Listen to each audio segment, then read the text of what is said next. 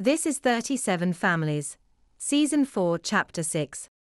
In this episode, we will be talking about lineal experience channels, defined as long sequences of substitution and displacement, and juxtaposing them to ordinary experience channels.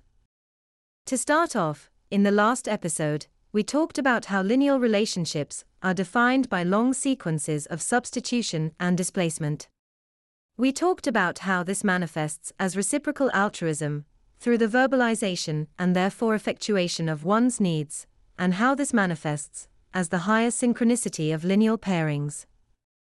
We talked in Season 4, Chapter 3 about how higher rates of synchronicity generate a nonlinear space vis-a-vis a lower synchronicity group.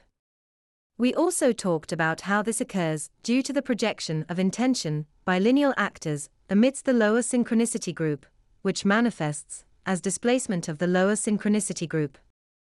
To be clear, what I call lineal experience channels are distinct in two ways from ordinary experience channels. Ordinary experience channels form due to the aggregation of affirmational narratives within a grouping. They form to effectuate the impulses of a subject, who is negating said impulses further to synchronization of bodily rhythms. Lineal experience channels are based upon aggregation of projected intention as appropriation of an impulse.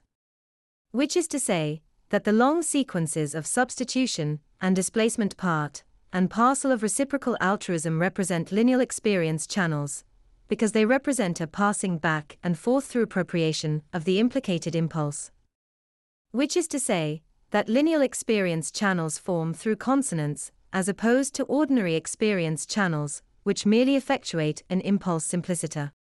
In other words, lineal experience channels aggregate projected intention, because they represent the passing of the impulse back and forth, in its totality, from lineal individual to lineal individual.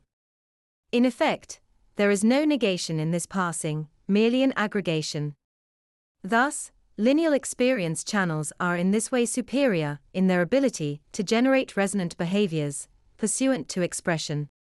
Now, the question remains, why would lineal aggregation of impulses produce a higher rate of synchronicity?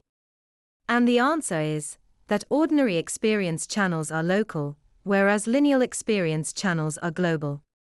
Non-linearly related individuals don't aggregate impulses, they express or negate them.